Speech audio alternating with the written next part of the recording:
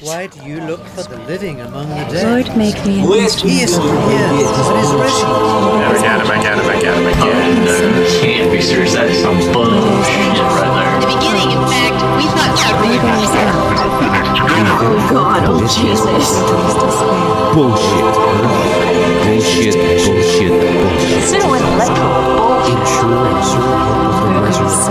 You are not even real. Jesus Christ. Light. Oh, we didn't notice you were here. Oh, hey. Oh. Hello. Oh, it's a lady. Sorry. Are you new to the church? Have you been coming here often? for a while? I noticed your low-cut top. You must be new. This is definitely reformed. Or you've been coming for years and you've just stopped. Are you perhaps drifting? Are you backsliding? Are you beat me to it? Are you backsliding? You sliding back? Because I'd like to slide back. To Jesus. That's what I meant. To Jesus. I don't know what you meant. I want to slide back to Jesus. Slide on back to Jesus. That would be like, I could just see some pastor. I don't want to. You know what? I am backsliding. I'm sliding right back to Jesus. Hallelujah. Oh, Lordy. Twitter, hitting the tweets, getting on the Instagram. You should have heard what the pastor said today. He had this thing about backsliding and changed my world. Whoo. Never thought about that way. Jesus. Preach. Mercy. God. My loins. Tuck them back in. Gird them. I'm girding my loins. I don't know how we segue out of this. Welcome to the back pew. Slick.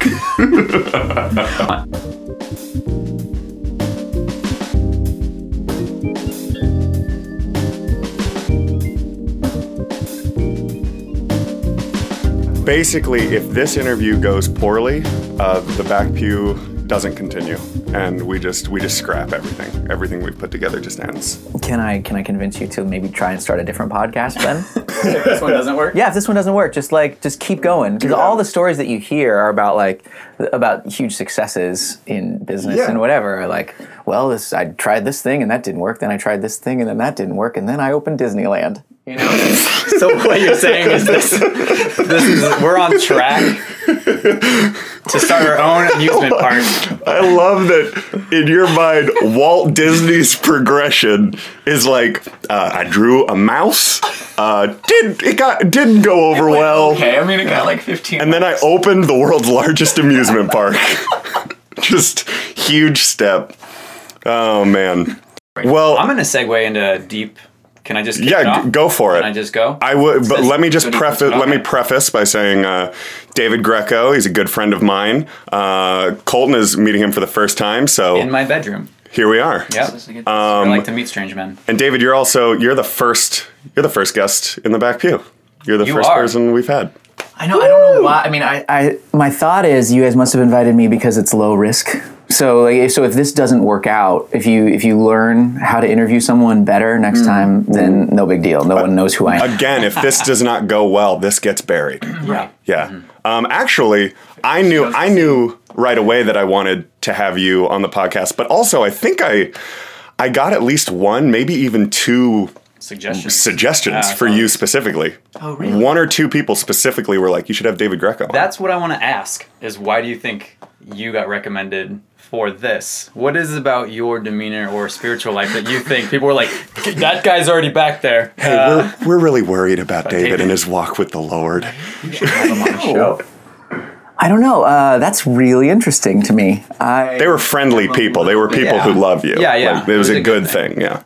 That is fascinating. I don't know. I think I have a unique perspective. I'm a pastor's kid. That's not that unique. But then I do a lot of work in like the Christian marketplace right now. So I'm traveling around the country 200 days a year, like working at events that are very culturally Christian. What is the Christian marketplace?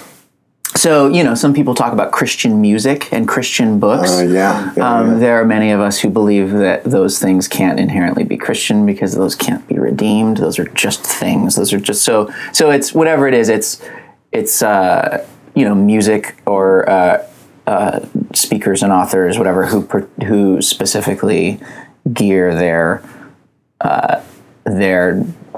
whatever it is they're trying to sell. Like Christian branding, essentially? Yeah. So like their t-shirts and their CDs and their books, those are geared toward culturally Christian people. Yeah, like the like Christian t-shirts that have like Jesus is my homeboy. Like the Abercrombie and Fitch, but it's like a bunch of loaves and fish or something. I'm pretty sure that was a shirt. A bunch of loaves. There was one when I was growing up. It was a T-shirt that said it is all in the Reese's logo. Like and instead of Reese's, it said Jesus. Or like, is that seriously who you work for? Those are the No, okay. I work for something I really actually deeply believe in. It's just that our marketplace is like we just tend to market toward people in that world. But yeah, there's just this weird version of Christianity that's out there that says like, well, I can't. I think it's fear a little bit, so I can't listen to this music. So give me the music that is safe to listen to. Like you see Christian radio stations. I saw a van that said. It's whatever it was. It was like blah blah blah the fish or whatever. 96 whatever the fish family. Safe for the whole family. Right. Which I just looked at and I'm like, have these people not read the Bible? Because it is like offensive. Yeah. It is. There's Game of Thrones. Actually, it is. It's full on Game of Thrones. Yeah. Which Bible college did you go to? One that's not in existence anymore. Oh, Northam. It was in Strathmore, Alberta, Canada. Oh, That's where I met my wife. So what did you studied music there? It was actually just like here's a Christian-y word, but it was a discipleship. It was a 1-year discipleship program. Oh, gotcha. Okay. So basically, it was the first time I read the Bible in its entirety. What age was this? 18? I was 18. Okay. Yeah, 18 and 19. It was first year out of high school. I'll admit I've not even read the Bible in its entirety. Oh, really? It's a heavy book. I've skipped around a lot. Yeah, and we can get back There's to some this parts you in could a probably little do bit. without. Whoa, that's we're going to touch on that later. We're actually going to touch on that now. As soon as I made that joke and heard their response, I knew I was going to have to explain it a bit. Now, when I initially thought about how to break down my view of the Bible in 5 minutes or less, I wanted to make it as academic as possible. I wanted to explain the councils, the history, the inconsistencies, the translation process, like all that good stuff. But as soon as I sat down to do this, I realized it doesn't matter. Explaining how the Bible came to be is less important than explaining what it is.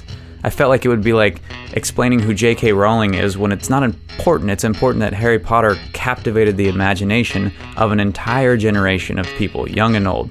And whether or not you liked it doesn't really matter because 7 books sparked a franchise that's worth over $25 billion. So it's the same thing here with the Bible, which is essentially just another powerful book. It's not a fucking book! It's a weapon! Gary Oldman is right. The Bible is a collection of ancient documents that has become a weapon. And that is why I'm torn. I have received both profound love and traumatic abuse by those who justified their actions with scripture verses. My father was an angry, abusive alcoholic who would quote Bible verses through gritted teeth and clenched fists as he slowly dismantled my entire family. But this is why I'm a big fan of Jesus and less a fan of the Bible. To me, a cosmic Christ is the overarching meta-narrative that connects all things together and breathes life and wisdom into otherwise empty and confusing words. See, all parts of the Bible are not created equal. Some are far more prone to abuse, misuse, and misunderstanding, which I know is 3 ways of saying the same thing. So here's a scenario. Imagine we lived in a world where Bibles are illegal. I know that sounds amazing to some of you, and I get it, but imagine the government was burning every Bible and sentencing anyone who had a Bible to death. Now imagine you were going to tear out a page or a section of Scripture as a keepsake, as a reminder of the God you love and the stories and teachings that define His people. Which section would you tear out? I don't imagine you'd go for the parts in Leviticus that describe how to wash up after an emission of semen. It's just a guess. I mean, I hope that's not a really important verse for you. And I get that this is a sensitive subject because so many people have built a house of cards upon certain ideas about the Bible being entirely literal and inerrant. And as soon as I poke at it, the whole thing comes crashing down. But there's a reason that Jesus' ministry is defined by the use of parables, aka fictional stories, to teach a timeless lesson. It's why a newspaper is less meaningful than a poem. The newspaper will be informative, but tomorrow it's irrelevant. But the poem will last a lifetime. And you don't look to a poem for facts or a history lesson or scientific breakthroughs. You look to it for hope and for beauty and for wisdom. And I promise you, the Bible is far more poetry than newspaper. At the end of the day, I actually do love the Bible more than any other book. I read it on the daily because I believe it makes me a better person, and not out of a religious guilt or obligation. What I love most about it is that it reflects a God who is subversive. And by that I mean a God who is constantly working through a broken system to bring out the best results possible.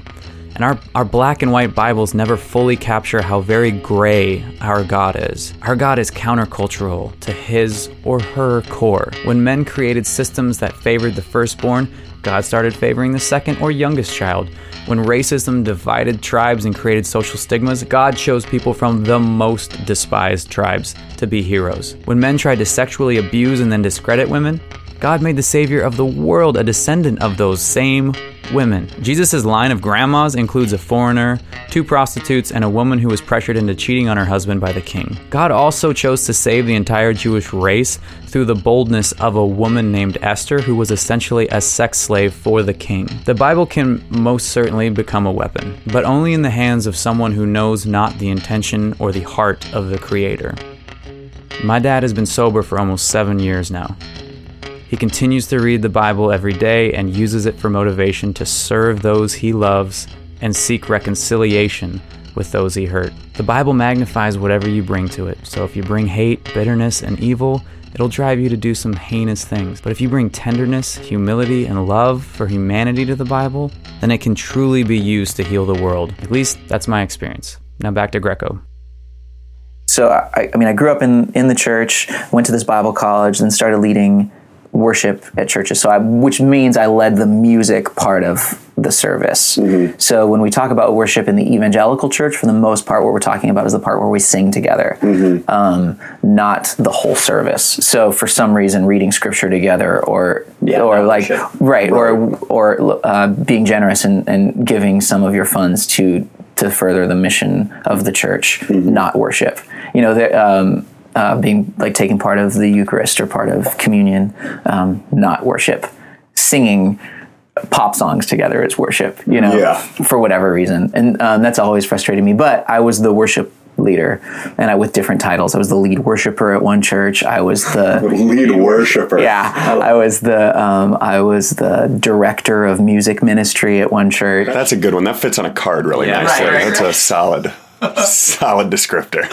So anyway, I did that for 9 years, and then somewhere along the line, hit a crisis of faith, and that actually started the beginning of, I think it was 2010. I know it was 2010. I decided, hey, I'm going to do that year-long Bible thing, like where I'm going to read the Bible in a year, which I hadn't read the full Bible since I was at Bible college, 10 years before that or something like that. And so I figured I'm going to do this, but I'm going to read the chronological one so that I better understand it. Because the Bible isn't written necessarily chronologically. It bounces around a lot time-wise. And so I decided I'm going to read the chronological one. So it started with Genesis, and then it jumped to some Job and it was just all over the place. But it was really fascinating at points, and it was really disturbing at points. It was the first time I really looked at Scripture from the angle of maybe this is just people writing words. Maybe God had nothing to do with this. Maybe this is people writing down words at best to create a unified identity for themselves, and trying to figure out how to relate with one another and how to relate to God, whatever that is. And at worst, justification for going to war and taking lands and maybe creating laws that in some cases oppress people. In most cases, the way I look at it, it actually was a better version than what was around, but it was still like pretty horrific when you look back on it. Go ahead. I remember being like similarly disturbed when I started learning that virtually every other Middle Eastern culture like tells the same story for their culture. Yeah. Like they all have very similar creation narratives. They all have very similar, like they've got a flood narrative of some kind, and there's all these Gilgamesh. The Bhagavad Gita. They've all got these similar shared narratives at which they are all the focal point. Yeah. And I was like, but they don't all claim to have some like magical relationship with an all-seeing God of some kind. So like that was kind of like a disturbing correlation to me. Sorry, I interrupted you, but I think that's interesting to like read that and be like, this could just be people trying to make sense of their surroundings. I mean, as I was reading it, it sure it felt a lot more like that than the version of the Bible that I had been told, or what had been communicated to me. So I just started asking some deeper questions, and actually probably that's unfair. I probably just asked the same questions I had been asking. I just wasn't satisfied with the answers anymore. And so the way that I look at it is I had to kind of paint a picture for myself to better understand it and to better communicate it. But I feel like I asked a question and it was like taking a step into the ocean. And asked another question, it was like taking another step. And there was one question, it wasn't more significant than the other. I don't even remember what it was, but one thing that didn't make sense to me. And so I took another step forward and I couldn't feel the bottom anymore. It was like the whole, like everything fell out from underneath me, and I freaked out. And it was just as if God didn't exist anymore. And so I started talking to my pastor at the time and processing that, talked with my dad, processed that. And I felt like I wasn't going to be able to figure this out if I was working at a church. Even if I felt like I resolved it and answered all the questions that I had, I would still get to this point again at some point in the future and still ask these hard questions again and be unsatisfied again. And so I felt like the safest or smartest thing to do was to resign and stop being a professional Christian, which I had been every day since high school for the most part. And so that I wouldn't be able to look back on it and go, well, but I kind of took the safe bet because this was the thing that was paying my bills, and at the time paying our mortgage in San Francisco, which is not easy to come by. And so you're married, leading worship at this time. Yeah. Is your wife like clued into all this? Yes, and So, and the funny thing about all of this is when you're so tied in with the church and when you're so tied in with God being at the center of everything, when you let go of God, there's nothing that connects any two things together. So as soon as I let go of God, it was as if marriage didn't matter anymore. It was as if and that was a big one, but we thought we were going to get a divorce. Like we had conversations. I remember we went to our favorite restaurant and we were sitting there, and for the first time we said that word. Like, do you think we're going to make it? Do you think we're going to get a divorce? Just because you didn't have the same faith? Because things were just getting hard from her perspective. She was just going like, why is he distant? Why isn't he here anymore? From my perspective, I was going, I really love her, but if there's no such thing as a God, then the idea of marriage is archaic. It's weird. So why would I keep doing this? My natural tendency, if I let go of God, in my mind at the time, I could just go ahead and just be as selfish as I wanted to be. And that was, again, like kind of probably a skewed perspective. Yeah.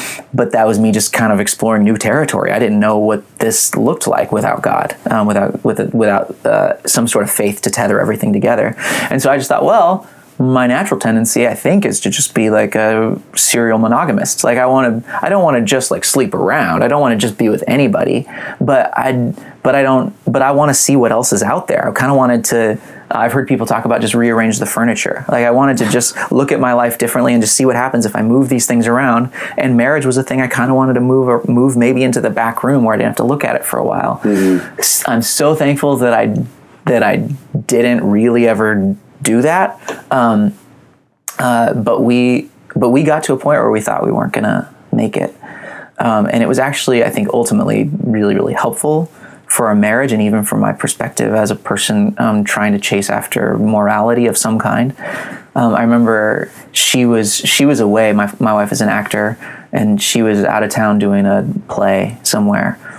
And I was home by myself, and I remember being at a dog park throwing the ball for our 2 dogs, and just feeling like, with a couple days with her away, feeling like, okay, you know what? Even if there is no God, even if none of this matters, and I don't want to tether myself to that, I still want to tether myself to her. And it was really beautiful because I found a piece of the person I want to be, apart from, at that point, my faith. And it kind of actually, I think, was the beginning of me kind of turning back to chasing after God instead of turning away from God. And that's the great thing about life together and life in intentional community, is that I feel like we can help each other be a better version of ourselves, and we can help our brother or our sister or our husband or our wife or whatever experience God in a new way, just because I believe that there's still some sort of image of God in all of us. Yeah. And so that was just a beautiful way to kind of reignite this excitement about something beyond myself.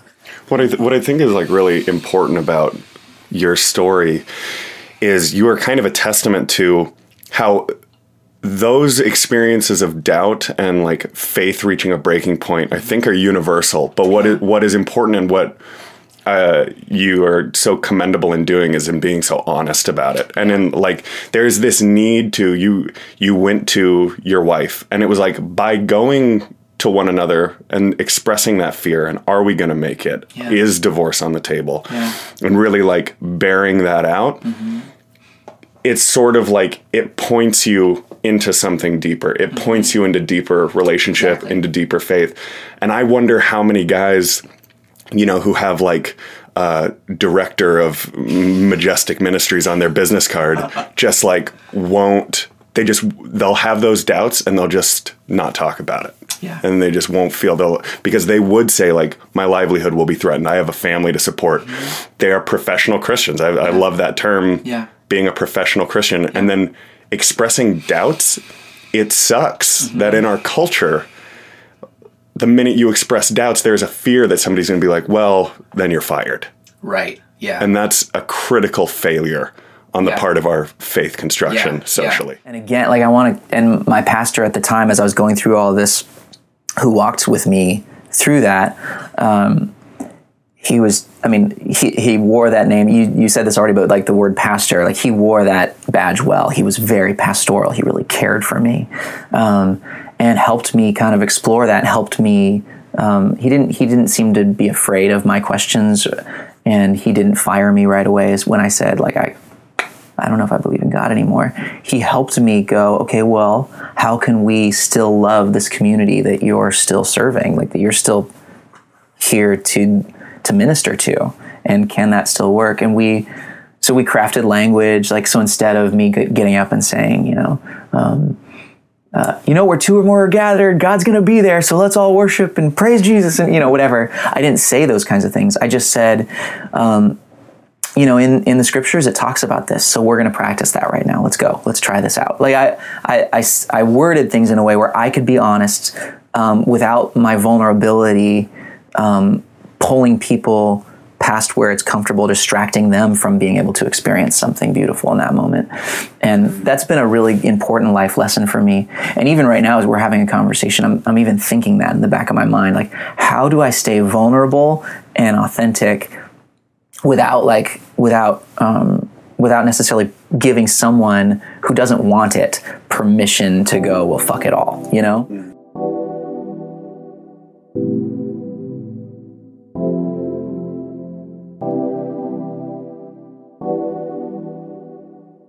I think that's where my question like always comes in with, we're always trying to shield people from like, I don't want to do anything. What you said, I've heard a ton of times, like, I don't want to inspire any doubt or like push anybody past where they're ready to go, anything like that. I'm wondering like how much of our job it actually is to do that. We're so sensitive about, I don't want I don't want anyone else to doubt. But then we talk about, well, the doubt's the thing that helped me the most. Yeah. I'm so thankful I got to doubt. My wife put up with me and everybody rallied around me so that I could doubt and be stronger now. So do you think it possibly could be part of a worship leader to say, today we're only going to talk about doubt. Today I'm going to tell you like exactly what what I'm going through, and it may push some of you into a quote unquote uncomfortable, or I don't know, people would call that maybe a harmful space, but maybe that, I'm just wondering what that stirs up in you to think about. I mean, now for me, I would love that. And we're actually in the process of kind of looking for a new faith community, and we don't know what that's going to be or what that's going to look like. But one of the reasons that we felt we needed to go explore was that very thing. Like, I need to be at a place where I can feel honest and feel open to express discontentment or an unbelief that day. Like the days that I feel way more like an atheist than anything else. Yeah. I want to be able to go to a place where that's really okay. Not just said it's okay on stage, but like really is. But you're in a unique place of influence. You're not like me and Dan, we walk in as parishioners, we're just attending.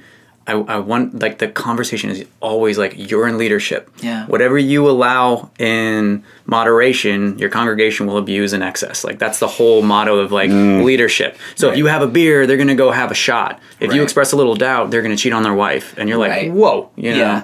I don't know. I wonder, I've always wondered what that pressure and leadership is supposed to be like. I've heard how it feels, but it's like, ooh, you worship leaders have such a powerful job. Yeah. Like, I think, I don't know. I've never thought about that. That's really, what a horrifying thing to have to live with.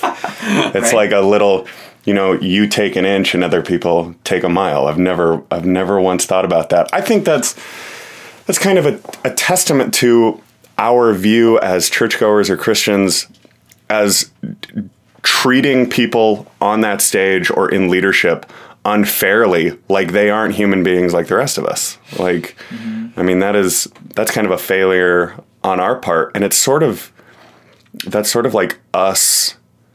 It almost feels like kind of abusive to anybody like you who's in leadership, like forcing you to live up to this impossible standard. Right. Yeah. And no wonder like people feel the need to live in secret. Yeah. Or just bounce. Yeah. Like, it's just, you just got to get out. Yeah. Like, I wonder what your future ministry will look like. I don't know. I mean, I haven't been a professional worship leader for 6 years now. But I don't think that I would ever go back to doing it. I feel like that just might be where I am right now. More and more I'm getting comfortable with just not knowing the answer to questions, which to go back to the whole idea of my analogy of like stepping into the ocean and not feeling the bottom anymore. I don't feel like I've ever recovered. I don't feel like I've ever touched bottom again. I think throughout the years, I've just gotten more and more comfortable treading water. And I think that maybe that is why people like reached out to you and said, hey, I think David Greco would be really great for this podcast because I am pretty open on Facebook or just in conversation, like in all of those forums of just saying like, I don't get it. Like I'm okay not getting it. And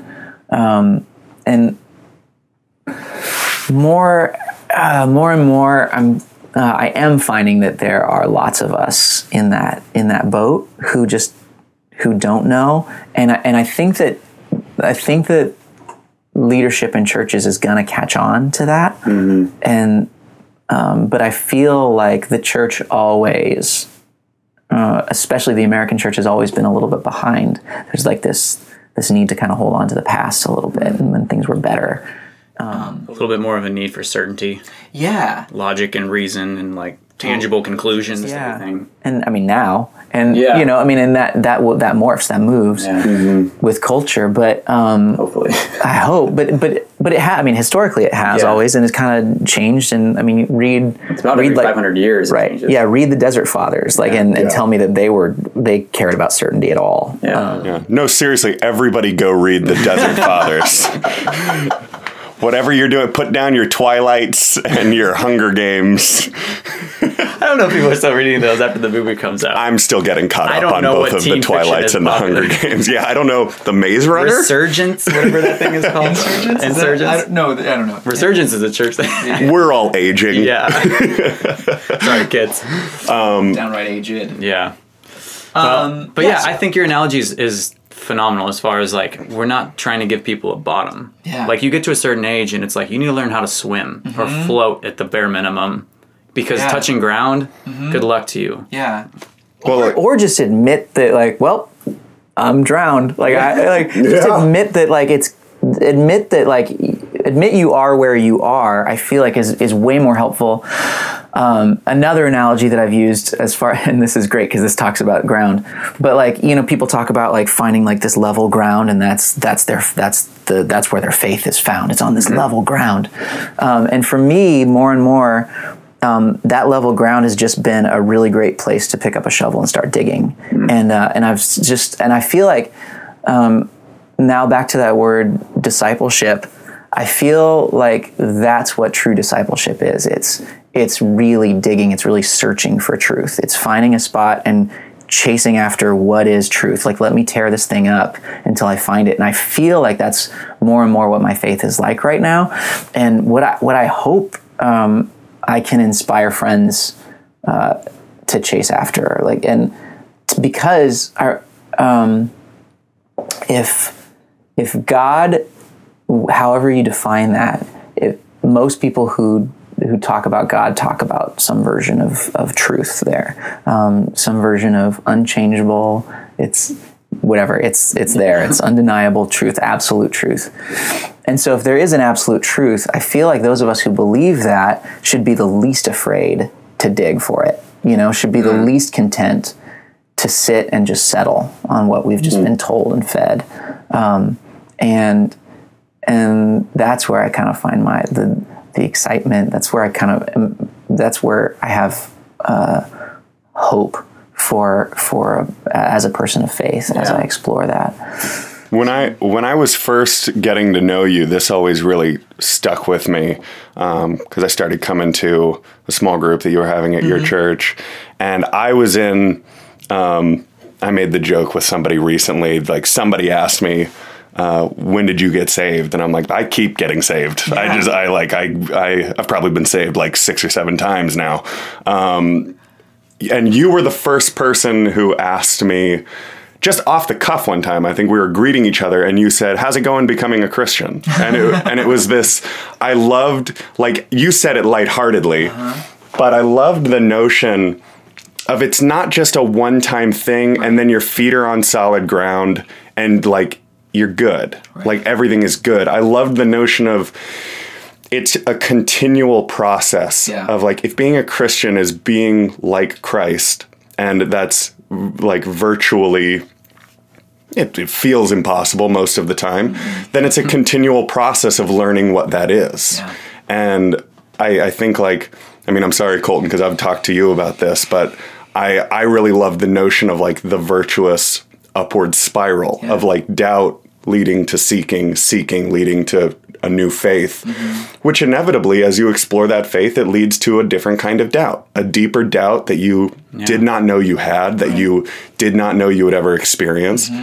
And the doubt, like it forced you to do, you sought counsel from people you trusted. You went to your wife and you really started, you're like, before I just go off the rails and just start like banging whatever I can find, I'm gonna invest.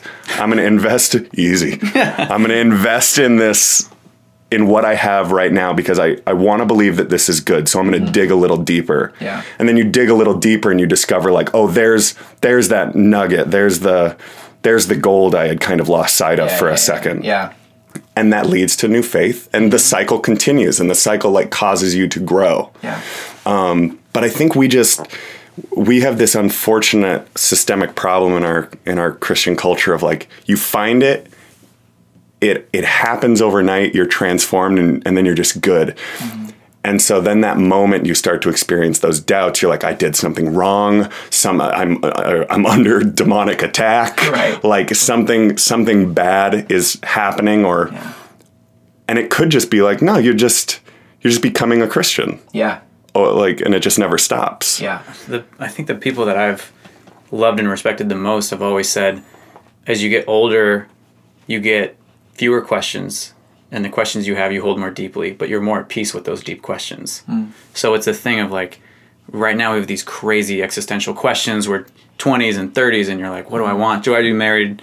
Do I not? Do I do all these things? And those questions kind of get chiseled away, and you're more of like, how can I serve the people I love the most?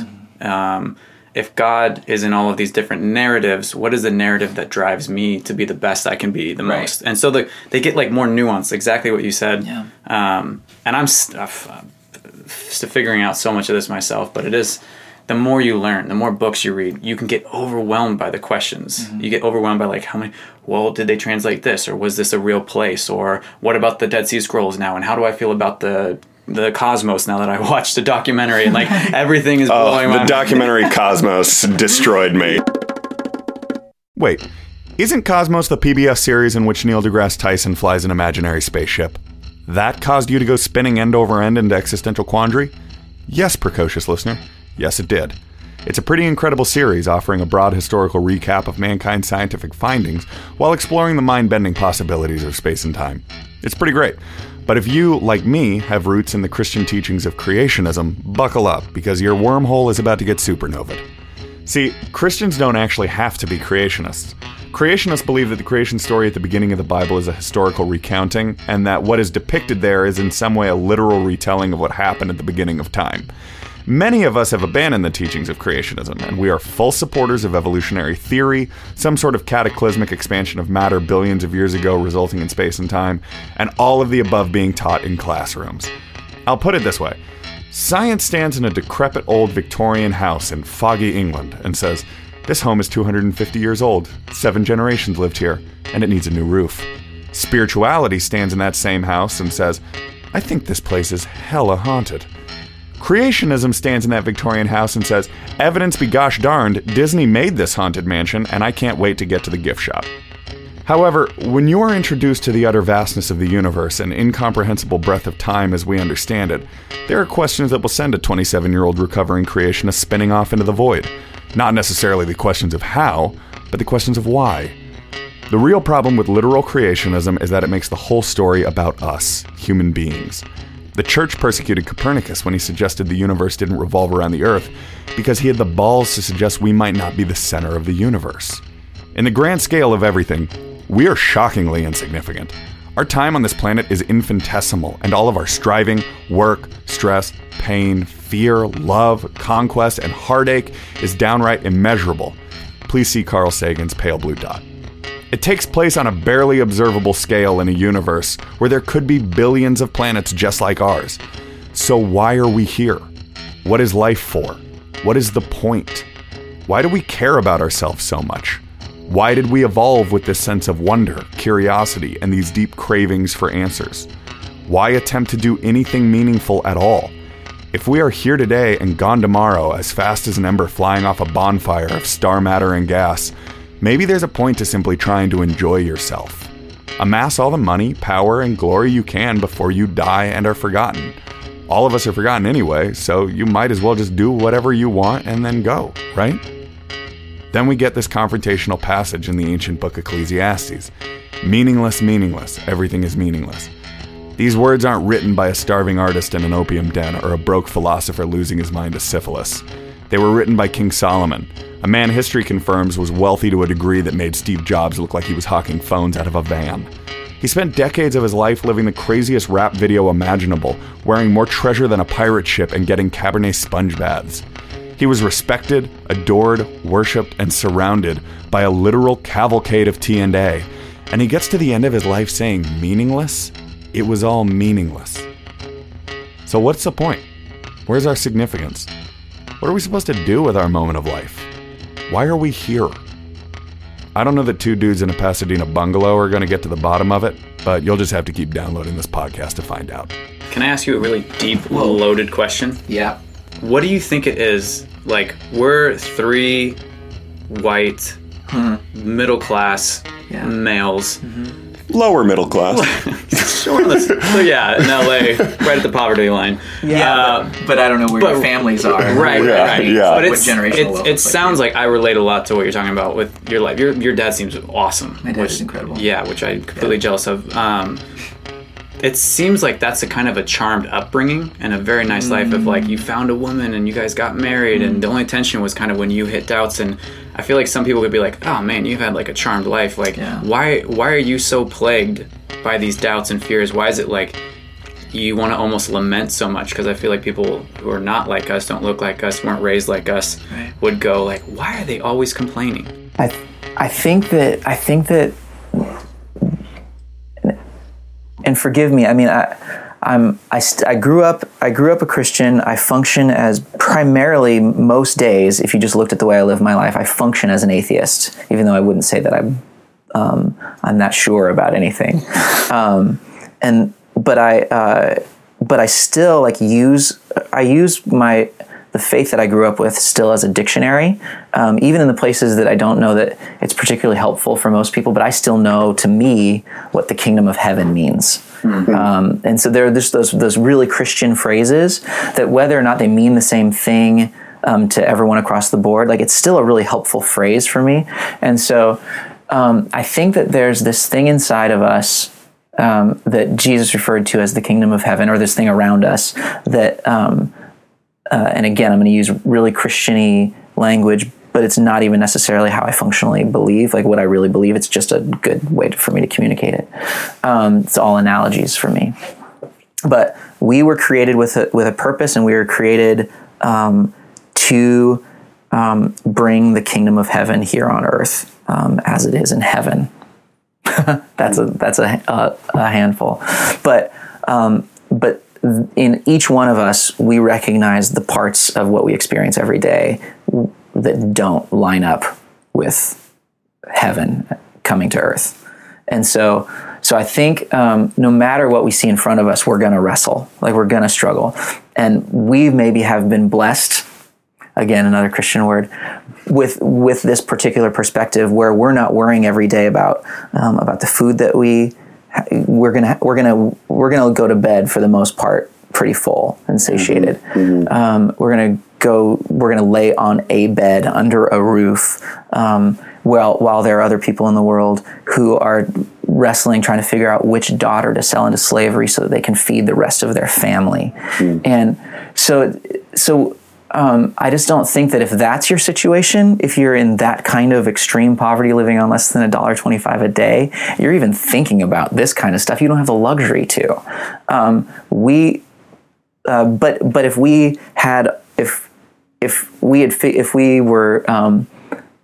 we were as rich as Donald Trump, then there would still be something that we would still not, like we would still be unhappy. There would still be something we'd be longing for. And maybe someone who has all of the wealth and all of the time in the world has time to wrestle with things that we haven't even considered yet. It's just all a trajectory, but does that make sense? I love the notion of having the luxury of an existential crisis. The luxury of doubt. I have never thought of that. That is awesome. That's the whole notion of Ecclesiastes, ironically, is this rich guy who has everything. Yeah, that's right. On his throne going like, what is the point? Right. I heard, I don't know if this is going to be the last time, but this will be the first time I think in your podcast you've had Jim Carrey quoted. But someone's talking about... He's actually our next guest. Oh, great. Yeah. You're the warm-up man for Jim. Good. Seriously, we'll bury this. He'll be a great guest. I bet he'll have some really great things to say. I saw, I think it was a commencement speech that he gave once. That was going viral, I think he said something about, like, I wish everyone could have everything they ever wanted so that they would know that that's not all you need, like that you would know that that's not going to satisfy you either. Right. Something like that. Right. And he's drawing it like directly from Eckhart Tolle, who's like doing the whole power of now and all of that kind of. Yeah. I mean, that's like his jam. There you go. So you guys are more well versed on this than I am. No, I'm with you. I don't know how to pronounce Eckhart Tolle until he just said it. I just said it with confidence. I was like, it could be the exact wrong way to say it. Tolle? I don't know. I'll look it up. Tolle. Is there a P in there? Is there a silent Greek P? Yeah, but that's the kind of stuff.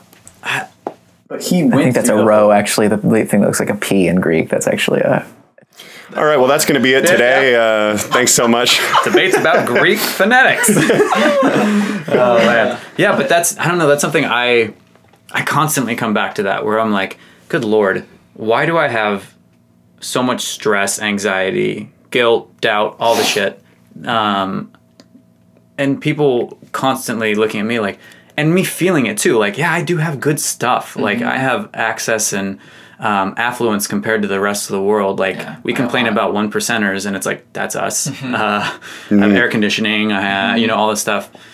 But it's a weird thing where it's just like, what? That's why I'm like, maybe this isn't something we shield anybody from. Like, this is something maybe this is a luxury, you know what I mean? As opposed to kind of like wrapping it back to that earlier thought of like, shield people from guilt, don't expose them to it. And it's just like, you're exposed to it already. It's a matter of like acknowledging it and coming out the other side, being able to swim. Right. It's like a really obscure thought. I don't really have like a landing point for this. I love it. It almost feels like if you are somebody living in the basic plateau that we are living in America, none of us are rich men, but we're all doing fine. And like, more than fine, we are getting by with enough to like buy shoes and like snacks and things that we do not need. Right. So with that, there comes a certain amount of responsibility to, I think, to give back, to contribute to the world, to try to improve the world, make the world a better place in one way or another.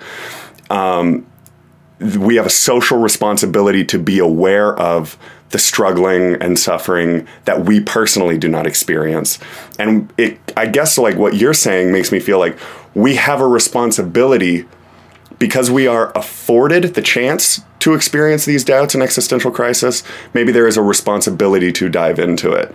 Maybe there is a responsibility to explore it and try to help one another through it instead of just avoiding it, because we have the opportunity to experience it. We don't have to worry about how are we going to get by on $1 a day. So I mean, yeah, it is a really like abstract thought, but maybe we're running from something as a church that we should be accepting as a theological responsibility. Yeah, I mean, I'm not smart enough to like wrap that thought up with a bow, but I had never thought of it that way, as like, it is a privilege to have the chance to doubt and wonder and question and explore, try other things out. We live in a country where we are free to explore different things. And I mean, even as Christians in America, people might disagree with us and poke fun at us, but we're not persecuted, you know? And I think that's an incredible gift. So we should like acknowledge the fact that is a gift. Yeah. And give ourselves the freedom to wander through it and join with other people who are wandering through it. It's ironic because I don't know what your experience with like Christian education has been, but like every Christian institute I've ever been a part of has like almost taken joy in dismantling people's faith. Like students who go to Christian college, the professors like love dropping these bombs on them about scripture or whatever. And you're like, well, I never knew that. Holy shit. Quite literally. Yeah. Holy shit. Yeah. And so I wonder why there's a disconnect between what we experience in Christian education and Christian churches, where it's like, why are these professors over here kind of getting off on this, like destroying an 18-year-old's point of view on the world? And in church, we're like, no. Just the good stuff, like just the soft things, you know, which you've been a part of that kind of mechanism. I think it's really easy to treat church like CBS primetime programming. And like, it's really easy to just treat it like, come in, get your fill, feel good, see your friends. Yeah. It's all just like comfy, cozy, get amped up for the coming week. And the week depletes you and you get to Saturday and you're like, oh man, I'm exhausted and I did all that sinning. Time to get to church. Got and a like, southern accent. My Christian always has a southern accent. Whenever I impersonate a Christian, bless his heart, he's a sweet guy, but he's always got a southern accent. Praise the Lord. Praise the Lord. Praise him. And it's like it almost becomes one more form of just therapeutic entertainment, as opposed to like, let's get into the meat of what it means to be alive. What are we all doing here? What does this all matter? Yeah. I don't know, kind of goes back to like the thought of like the Bible is more Game of Thrones than it is CBS primetime programming. Right. True story. I'm wondering what your thoughts are on like where the church is at with like super hip hop churches, you know what I mean? Like the hipster, quote unquote, churches. Hip hop or hipster? Both. I want to go to a hip hop church so bad. I did. If that's a thing, if anybody goes to a hip hop church, I want to come with you. Oh man.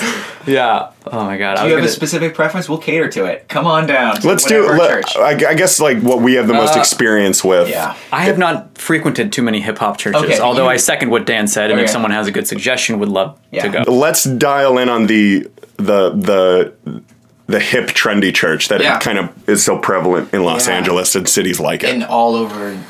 They're popping up because they're accessible. Yeah. I mean, I like I said, I mean, I work within the Christian market, and I work with the people who are putting on conferences all around the country and who are planting churches all over the country where the pastor is in skinny jeans and talking about his super hot wife, and that's a thing. Easy. It's always happening everywhere. And there, and everyone's playing the same 15 songs in there. For the band, and it all looks the same. It's all lit the same. Oceans is always in there. It was a year ago.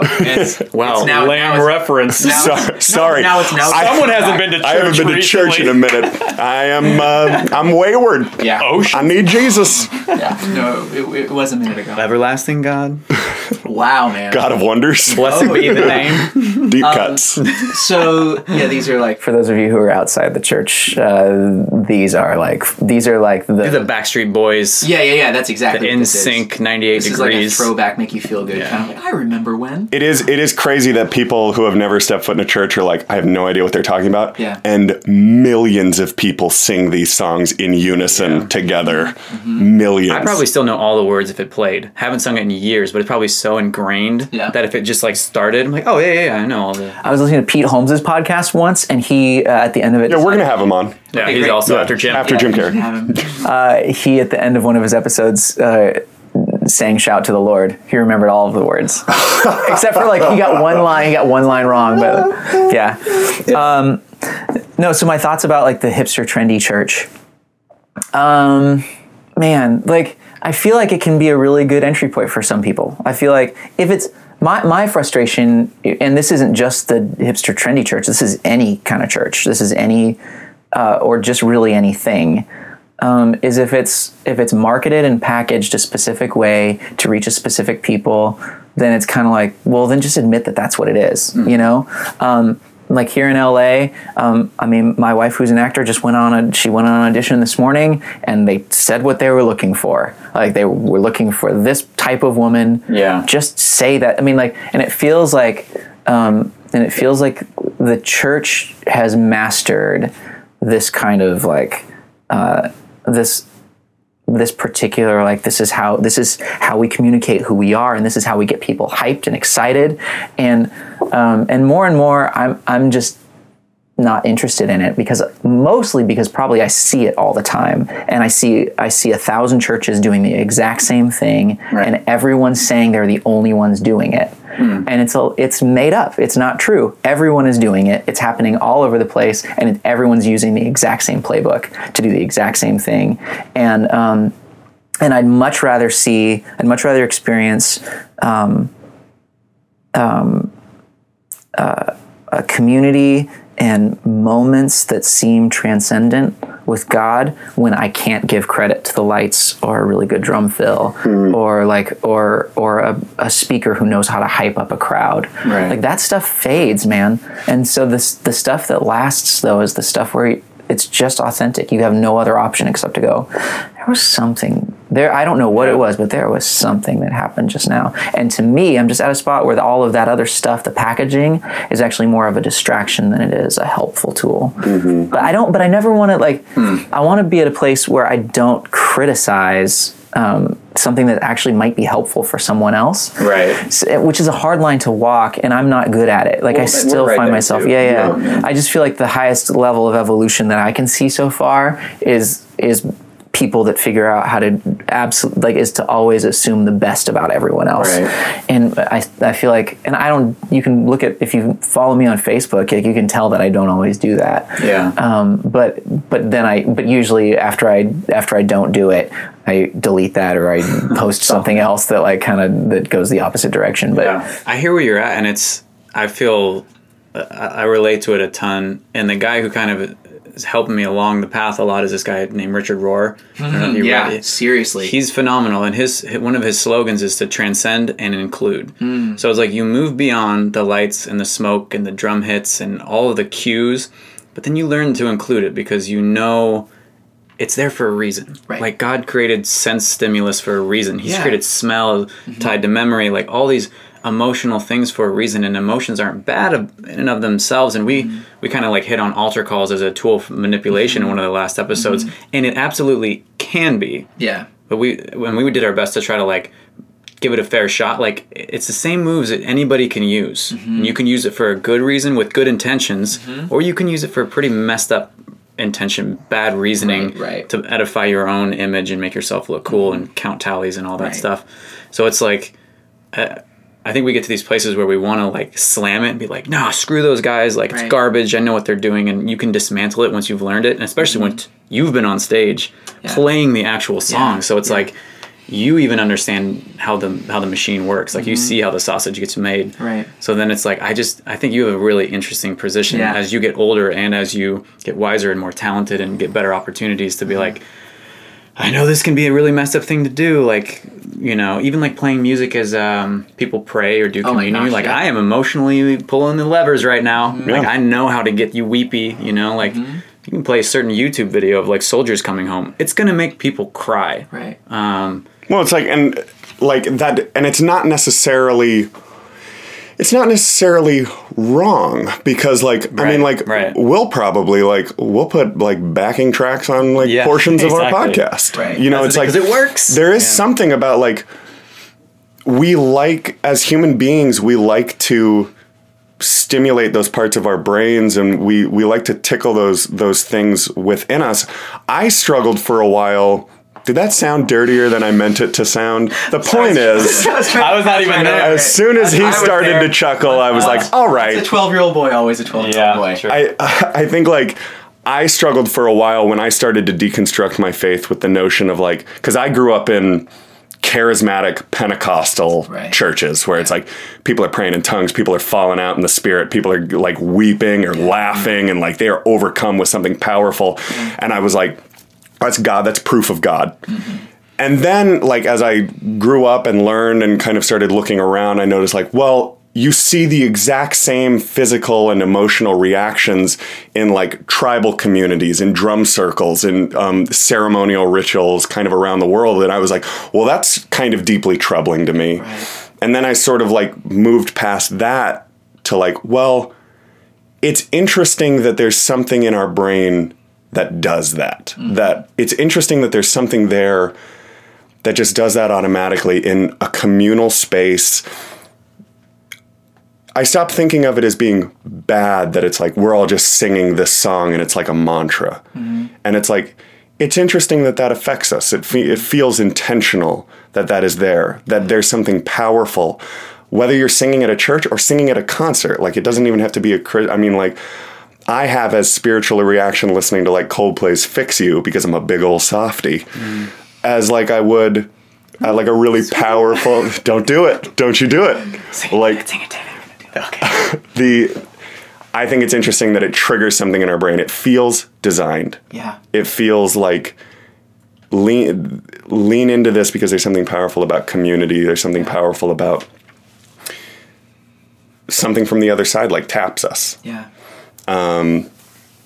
I think what's dangerous is when the knowledge of that is used to manipulate people. Right. Well, I had a professor who teaches theology and pop music say that if your music is driven by the words, it's propaganda. So it should be emotional based on the music. And if you're trying to get people if you're using those instruments and those melodies and those sound waves to push your agenda, he's that is so wrong. He could not be more adamantly against that. And he was an Episcopalian pastor for a long time. Wow. And so I don't know where I stand on that, but it's definitely that thing of words can manipulate, sounds can manipulate. There's so much. That's kind of what we talked about again on one of our other episodes. Is like, what is sacred and profane? I feel like I could bend anything to be that. Yeah. I mean, if I bash Dan in the head with his cup, all of a sudden that feels like a profane object because it was a tool for murder. Or if I just hand there's someone no a way glass of wine. you could not kill me with that cup. There's no way. It's pretty dense, man. I'm too powerful. Pretty strong too. But anyway, like that's But it could also be sacred because you'd be sending him to his eternal place of like where he'd be praised. Amen, brother. Yeah. Amen, brother. I released you from all of that pain. Shuffle off this mortal coil by grace of the cup.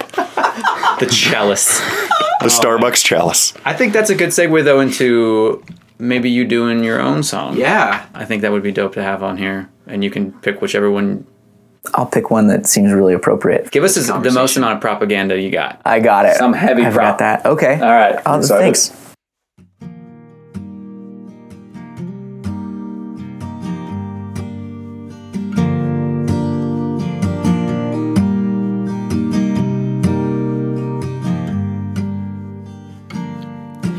I'm the son of a preacher,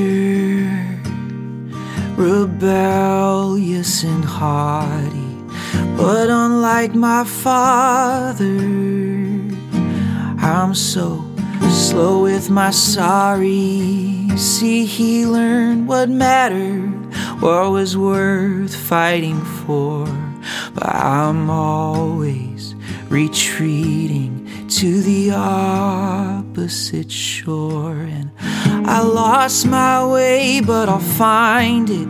Yeah, you were my light, and now I'm backlit. Spend my life chasing what I'm running from, just like a prodigal son. Lord knows I'm a prodigal son.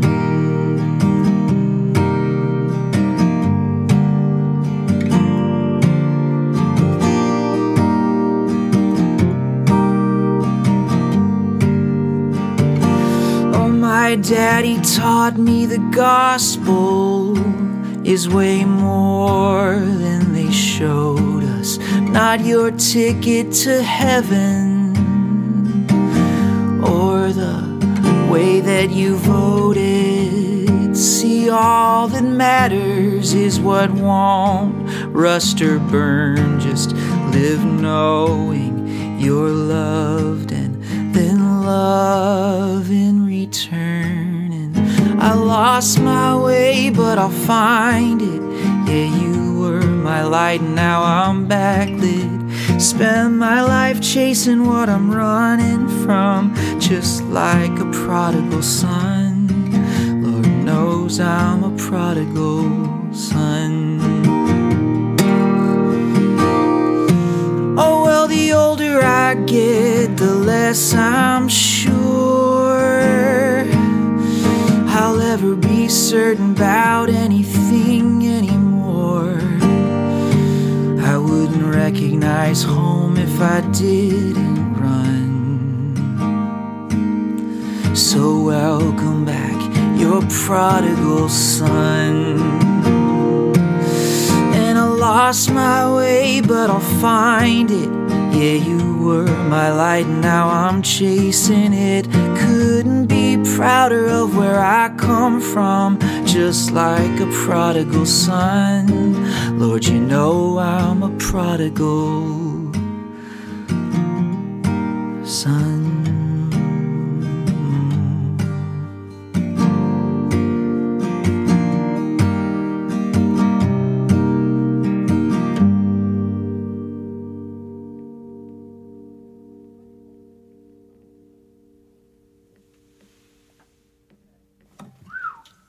That was great. That was awesome, dude.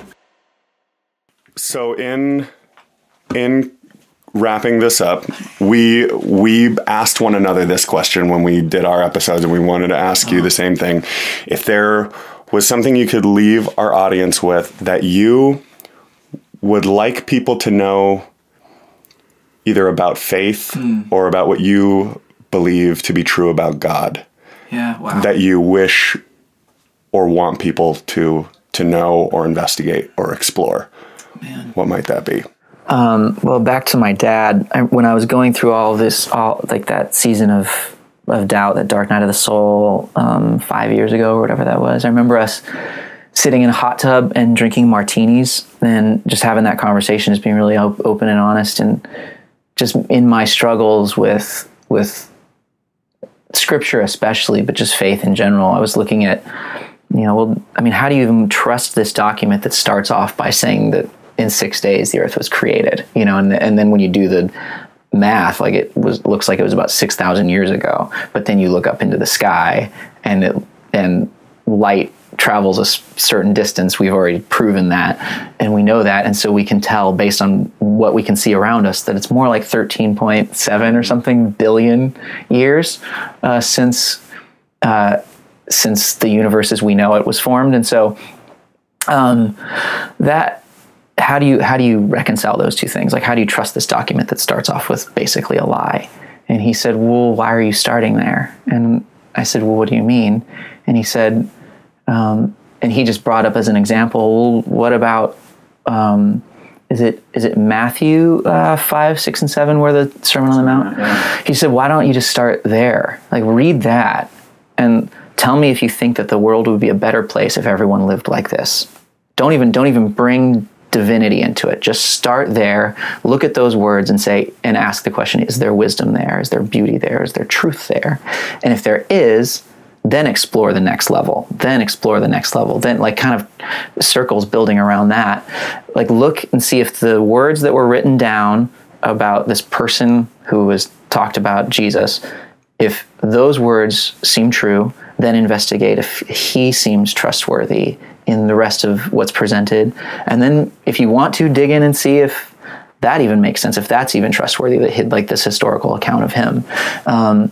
Don't worry about a virgin birth. Don't worry about a literal death and resurrection. Just worry about like what seems true to start off with, and allow that to be your entry point. And all of us are going to have different entry points into experiencing God. We were talking about Richard Rohr earlier, and I love that he kind of says he's on the outside of the inside or the inside of the outside, whatever. Yeah. I feel like that's where I reside, and my conversations with friends who are believing and struggling, or are unbelieving and struggling in that, I feel like the best place for me to hang out is on the outside of the inside, and invite them into a conversation that's been going on since the beginning of humanity, of like, why are we here? How do we best relate to each other? How do we relate to whatever it is, whatever the forces were that created us, and not worry about the details until the details present themselves to us.